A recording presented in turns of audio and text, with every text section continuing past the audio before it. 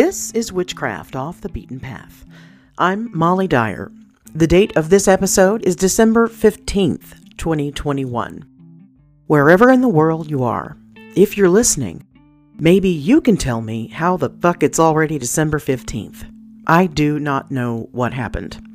I hope this finds you with a full prescription bottle of anxiety meds, antidepressants, some good, potent weed 60-40 indica sativa hybrid if you imbibe, a good talk therapist, and a ride or die crew that will do whatever is necessary to help you get through the holidays, which are now a mere measly short 10 days away. What the fuck? I am not ready. I hope you all know that I missed you on my first week of not publishing a podcast every week, but for now every other week. I did. I missed you all. It felt like I was forgetting something that I just couldn't put my finger on, but it was something large.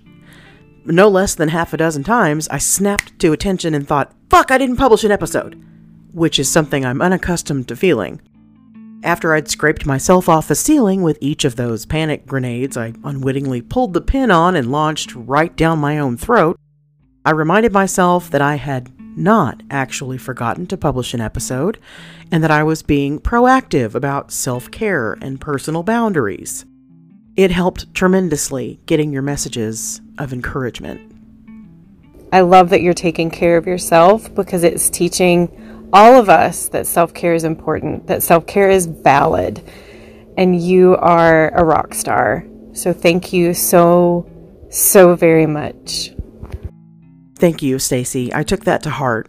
And all of you that messaged me with similar supportive messages and told me I was important enough to take time for myself and for my family and my health and my sanity.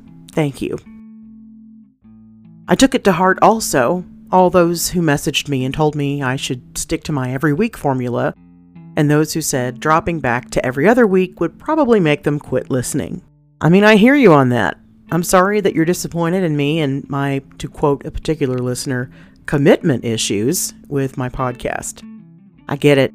And while I value your opinion and the fact that you're a listener, I have to put adequate value on myself, my own time, and my mental health, especially during the holiday season, but all year long, really. So I will gladly take up the mantle of self-care rock star, so graciously given to me by Stacy. I might even make myself a tinfoil badge, goddammit, and I'm gonna wear that shit around town. And speaking of around town, if you're here or in the vicinity of Amarillo, Texas, you've heard me talk about my friend Angela and her amazing book and curiosity shop called Antiques.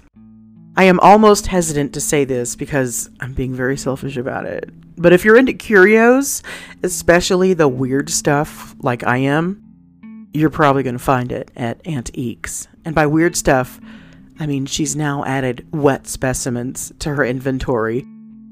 I could probably be heard squeeing all the way to New Mexico when I found out. And hell yes, I brought home a wet specimen. Won't be the last time either. And it's not just intestinal sheep parasites preserved in jars. It's books, antique, hard to find, out of print, volumes of books, hardbound, paperback. It's art by local and independent artists. It's vintage clothing, jewelry, and shoes. It's one-of-a-kind curios, Victorian portraits, antique and vintage furnishings, and some truly delicious, spooky, witchy stuff. If you've got someone who's a challenge to shop for this Giftmas or Yule or holiday season, somebody maybe weird like me or like you, get thee down to Antiques on 6th Street. It's 2900 Southwest 6th Street at 6th and Kentucky. If you can't actually get there because maybe you're across the country, go to anteeksonline.com. That is Ant, AUNT, online.com. If you are in Amarillo, you can stop next door for some crystals or incense or candles at the Roseberry while you're there. Or you can eat some tacos just for the sake of eating tacos at Braceros, which is my favorite Tex-Mex here in Amarillo, and then finish it off with a really good coffee and local artwork and some weirdos that I find very, very close to my heart at the 806. And no, I'm not getting paid to say any of this. These are just local small businesses on 6th Street here in Amarillo that I love and adore, and I want them to succeed. So the topic of today's episode is Heathen's Greetings. It's about Yule and the winter solstice, and I'm going to get to that in a minute. But first, to quote Def Leppard, I got something to say. It's seemingly become very trendy lately for witches to tell people that rosemary is not, in fact, a good substitute for any herb in witchcraft. Cool. Why not? Why? Because that's not the way it works in your practice, I'm guessing. If so, that's cool. But it might be totally fine in someone else's practice. Using rosemary as a suitable substitute for any other herb in magic is a pretty Wiccan notion, so it's fine for the Wiccan folks. And although I haven't practiced Wicca for nearly 33 years, it's still a part of my practice. Because for the most part, and within reason, I write most of my own rules, based on what I've done in the past, and brought from here and from there. For me, if my intent has not shifted due to the lack of a prescribed herb, then what's the difference? If my spell calls for Espanta Muerte, but I have none, I have no time to get it, and no knowledge of where to source it, or means to procure any, why couldn't I use rosemary? My intent is no different. And to put a finer point on it, I don't actually need anything, if we're being honest. I don't need any herbs. I can do every bit of my spellcasting with my mind, my intent, and my energy. Herbs, like crystals, like resins and incense and candles, are just really glorified trappings. They're pretty. I like to use them because they make me feel good, but they are not necessary for me to get the job done. I don't need them. I can work every bit of my magic without any of those trappings. I don't need any of it. I am the spell. Let me say that again for anybody who didn't hear me the first time. I am the spell. And I'll do you one even better than that. You are the spell. To say that rosemary isn't a reasonable substitute for any other herb just feels a bit like gatekeeping. And the funny part is this. It seems to be largely coming from the exact same people complaining that witches who want to keep certain practices closed to prevent cultural appropriation are gatekeeping and wrecking things for all the other witches everywhere. First, no, they're not wrecking anything. We're not wrecking anything. And if you feel that way, maybe you need to take stock of a few things and reevaluate a few other things. And yes, I have an episode in the works about cultural appropriation in witchcraft, specifically the appropriation of practices sacred to Native and Indigenous peoples. So, many of the same people saying nothing should be off limits or closed in magic and witchcraft are also saying, no, you can't use rosemary in place of just anything else. And I'm here to tell you that if somebody's coming in hot with that aimed in your direction and you believe otherwise, then baby, you do you. And if you feel strongly that rosemary is not, in fact, a suitable substitution for any other herb in magic and witchcraft, then by all means, don't utilize it in that fashion. Ain't nobody got a problem with that. But we need to stop telling people that they're doing it wrong and mind our own magic. And before I step down from my soapbox, it's pronounced sigil, not sigil. It rhymes with vigil, which also isn't pronounced visual. End rant. And now, speaking of vigils, let's talk about Yule and the winter solstice. If you want to hear about some really cool, weird, interesting Yule traditions and lore from around the world, listen to Season 1, Episode 46, Here Comes Auntie Claus. But today, let's just talk about Yule and the solstice. I'll start with the science-y part, and that is the solstice. The winter solstice occurs when the Earth's North Pole is tilted the furthest from the sun. On 2 occasions a year, the Earth's tilt is 0, meaning that it's neither away from nor toward the sun. And those, of course, are the winter and summer solstices, the summer, which we associate with Litha. The winter solstice marks the start of winter, which lasts until Ostara in March, on the 20th or 21st, on the vernal equinox. The winter solstice is the shortest day of the year, and also the longest night.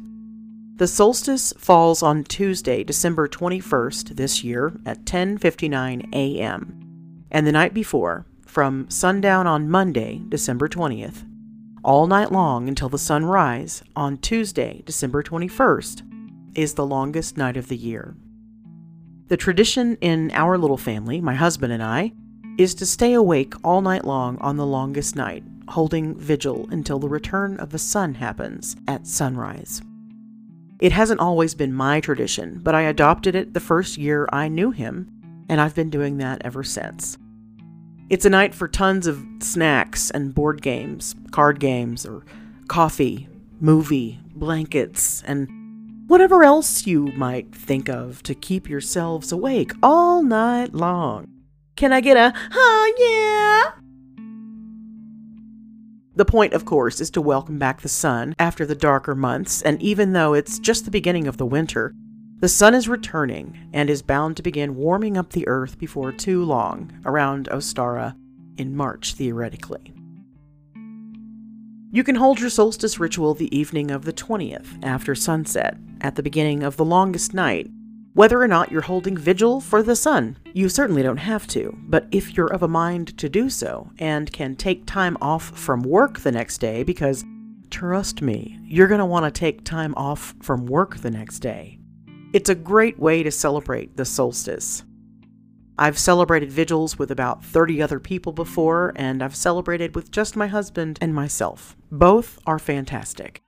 You can even hold vigil by yourself, which is perfect for meditating, journaling and writing, scrying and divining about the coming season, wrapping gifts, or doing moon workings.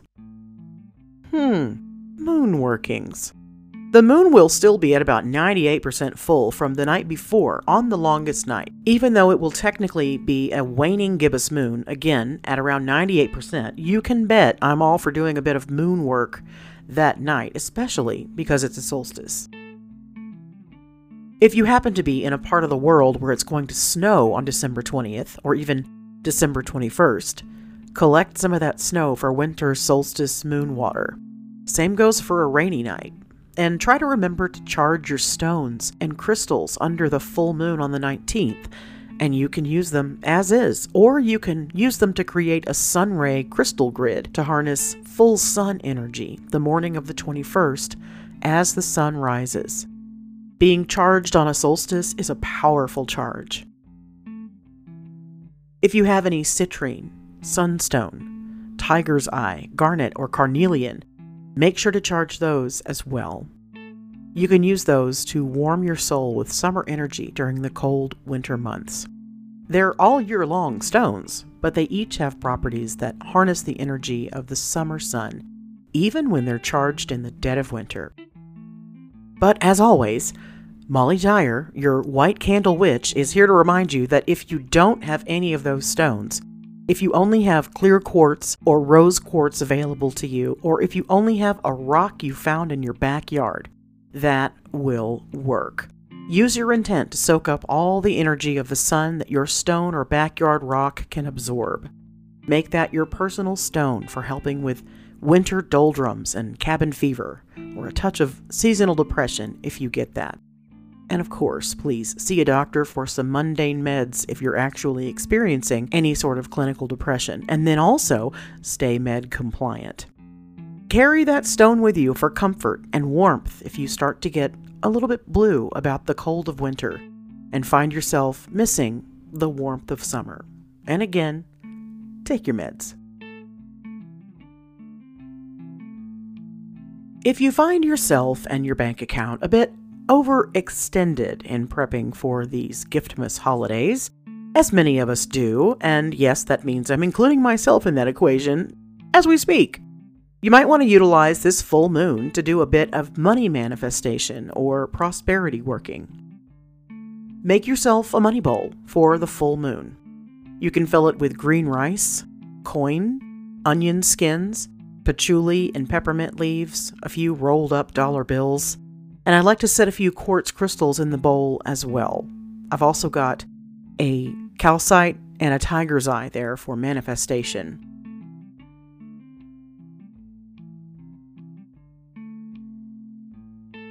Set a tea light candle in an aluminum cup in the center of that bowl and anoint it with a money drawing oil like patchouli or peppermint essential oil, or a money blend if you've bought or made one of those.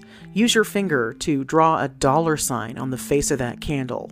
Then sprinkle some peppermint or basil, crushed allspice, or patchouli leaves on it.